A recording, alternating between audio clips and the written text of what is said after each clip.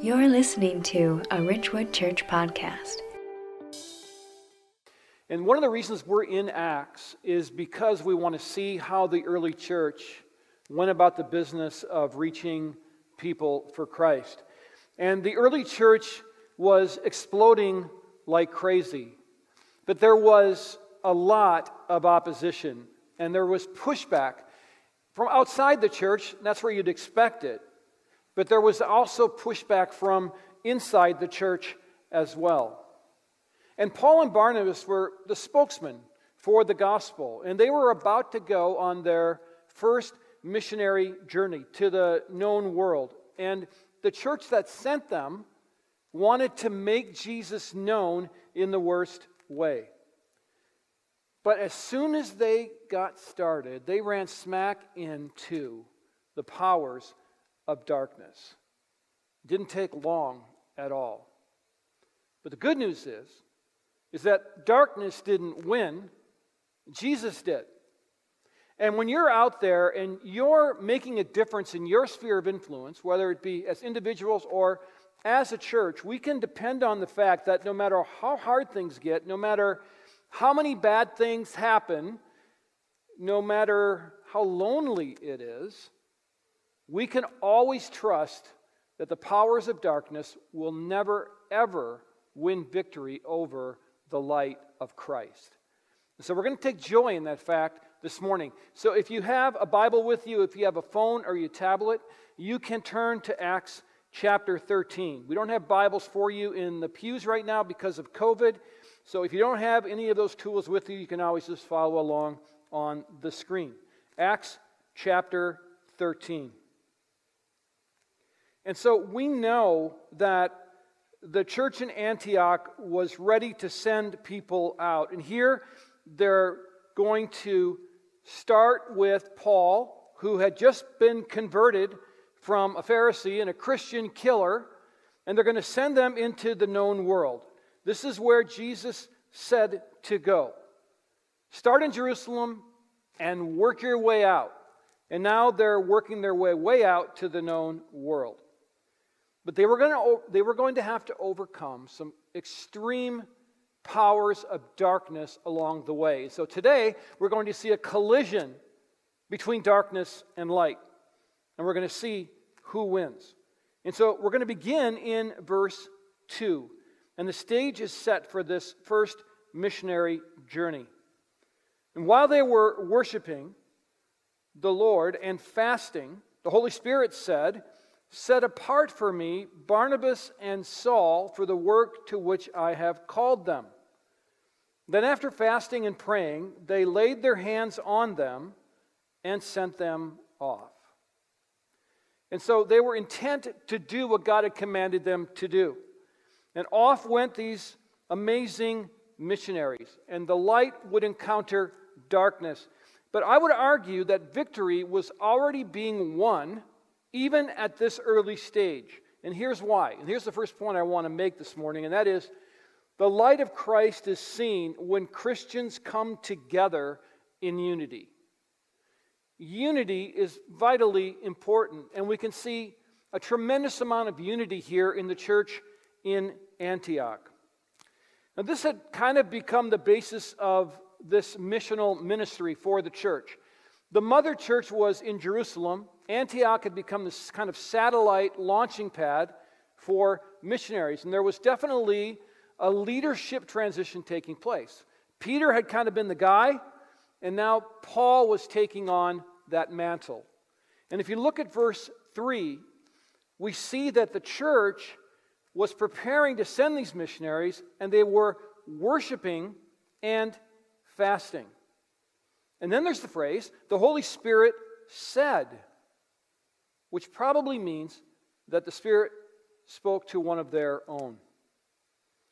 But believers here are especially attuned to the Holy Spirit because they are praying and fasting. And this is the kind of spiritual activity that marked the early church. Lots of prayer, and something we don't talk enough about, which is fasting.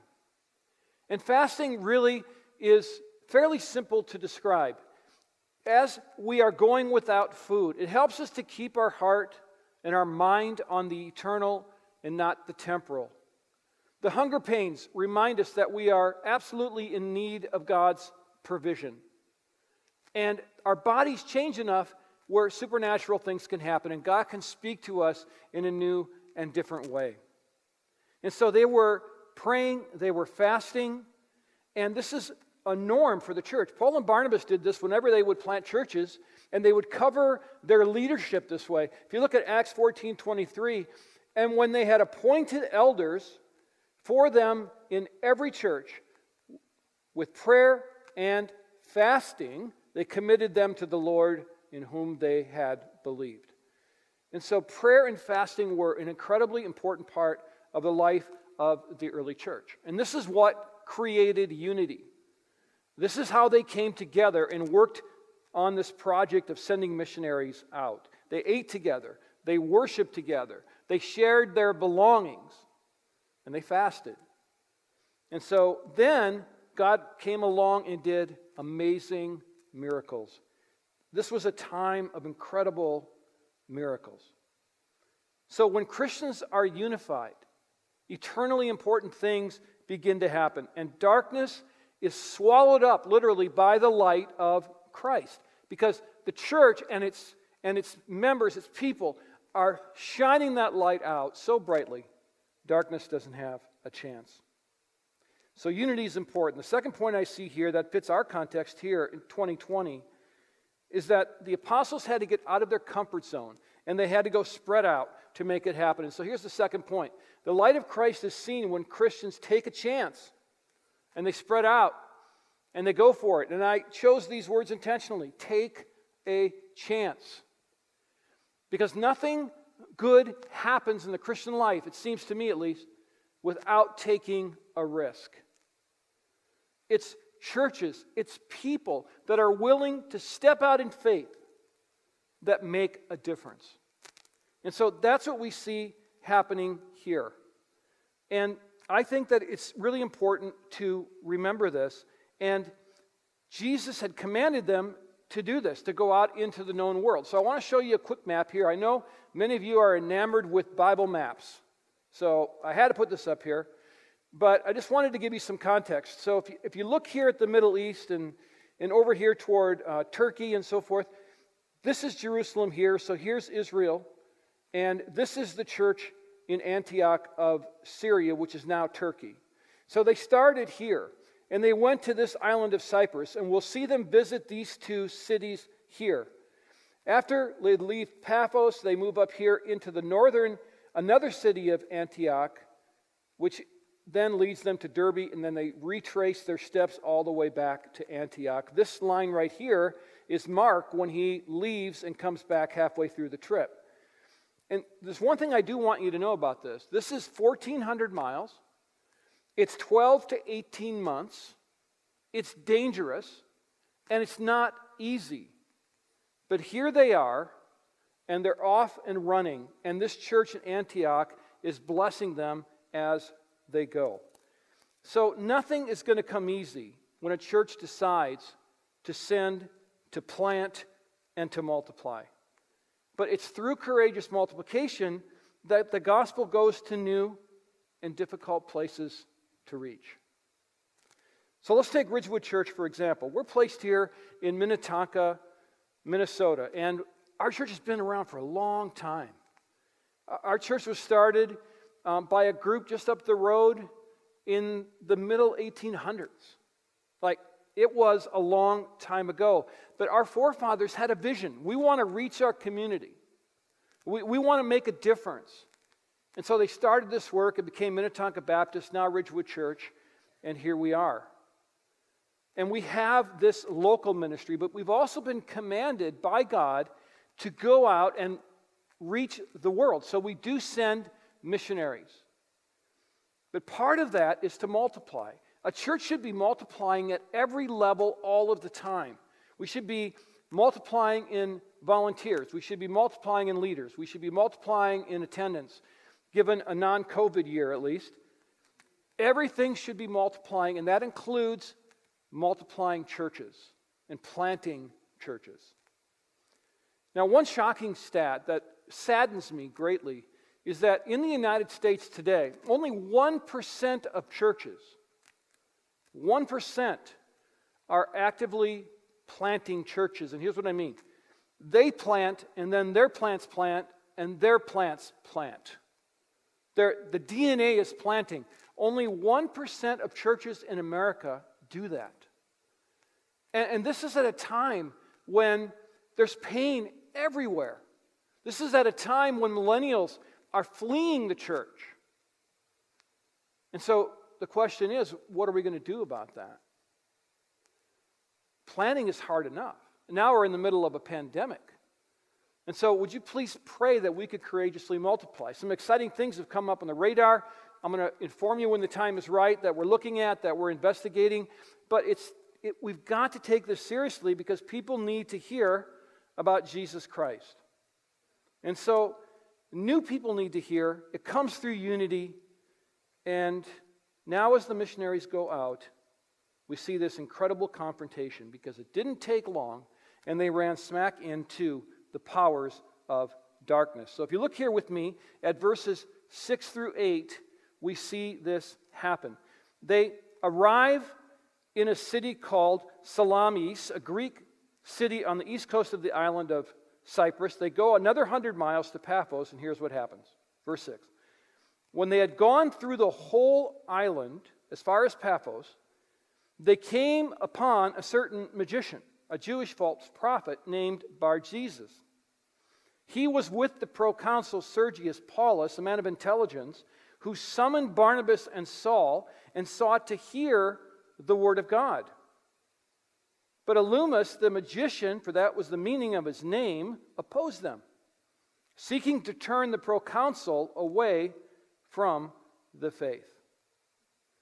And so here's a truth that I'm not going to put up here to discourage you, but to help you to gird yourself against what will happen. When the light of Christ shines, its enemies will attack. There's just no getting around it. And one of the things about the church in 2020, as I listen to evangelicals talk and I follow them on social media, they seem genuinely surprised that the world doesn't like their message.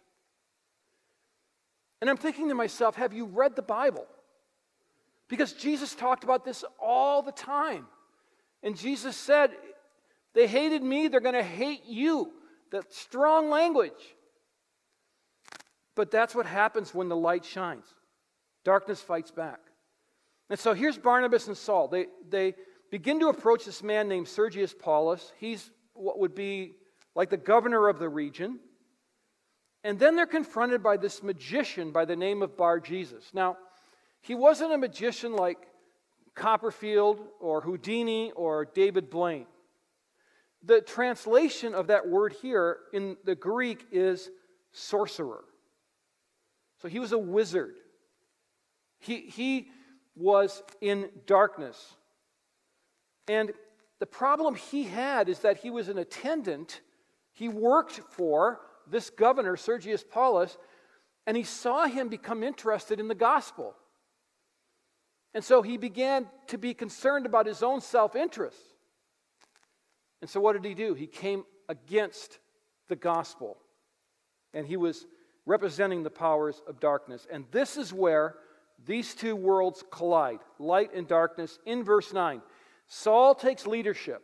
He calls the man out for what he was. Verse 9.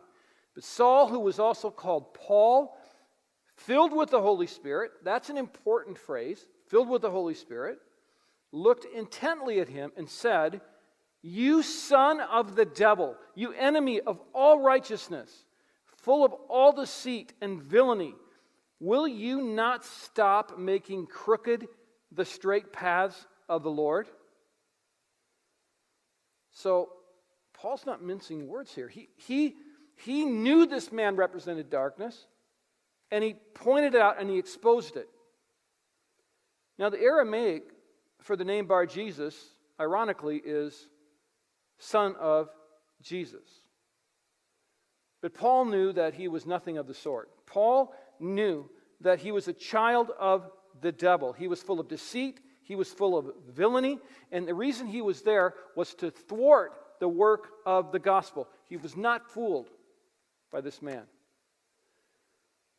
And here's the thing that I want to just take this opportunity to tell you, is that if this man lived in our time, we would say that he was heavily involved with the occult, or he represented the occult, that kind of darkness. And we need to take this kind of thing seriously because Satan is real. And we don't want to give him a foothold in our lives. So even benign things can make you vulnerable to attack.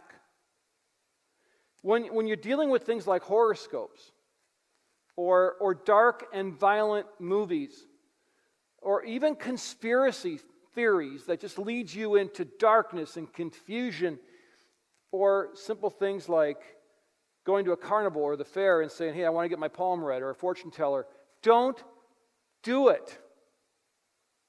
Don't open yourselves up for that, because Satan is the real thing. He is a fallen angel. Angels have real power. They have supernatural power, far beyond our own. And you can get hurt that way, seriously.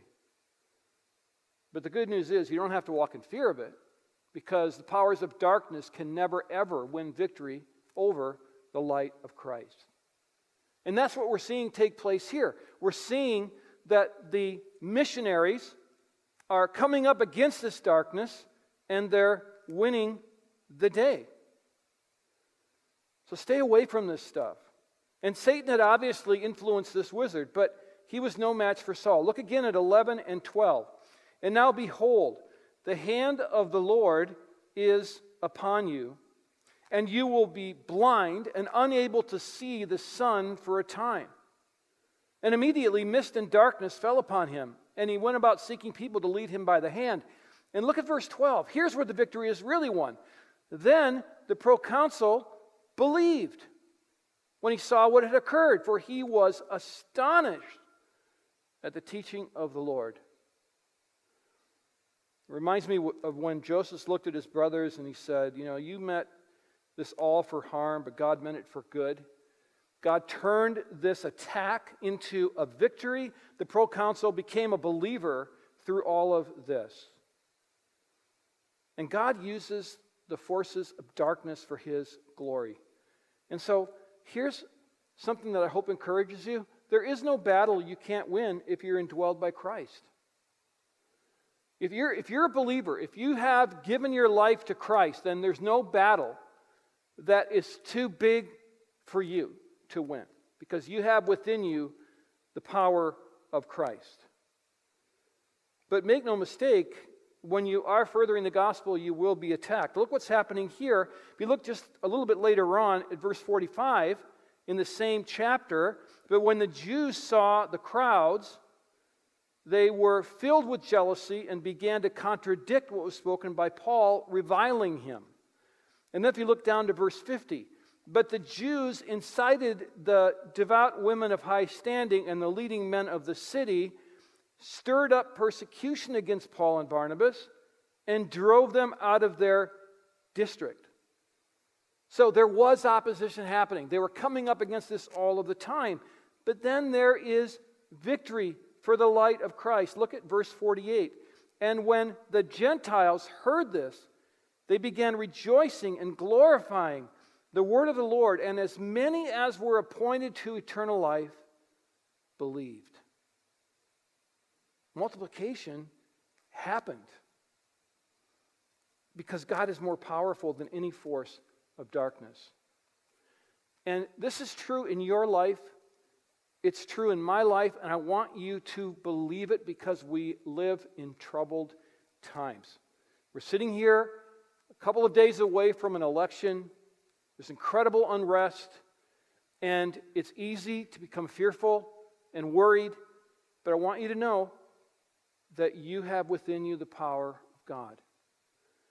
And here's the truth of the matter. A virus, this terrible virus, is not as powerful as Christ. Evil ideologies are not as powerful as Christ. The forces of darkness that want to take your kids and turn their minds and confuse them are not as powerful as Christ. People that harass, people that bully, people that intimidate are not as powerful as Christ. Depression, anxiety, despair are not any match for the power of Christ. And so as you look at this election and you see all kinds of film of people boarding up and getting ready for riots, and it seems like the whole thing's going to come apart. And I don't want to make this trite because these are serious issues, but just live your life. You're a child of God.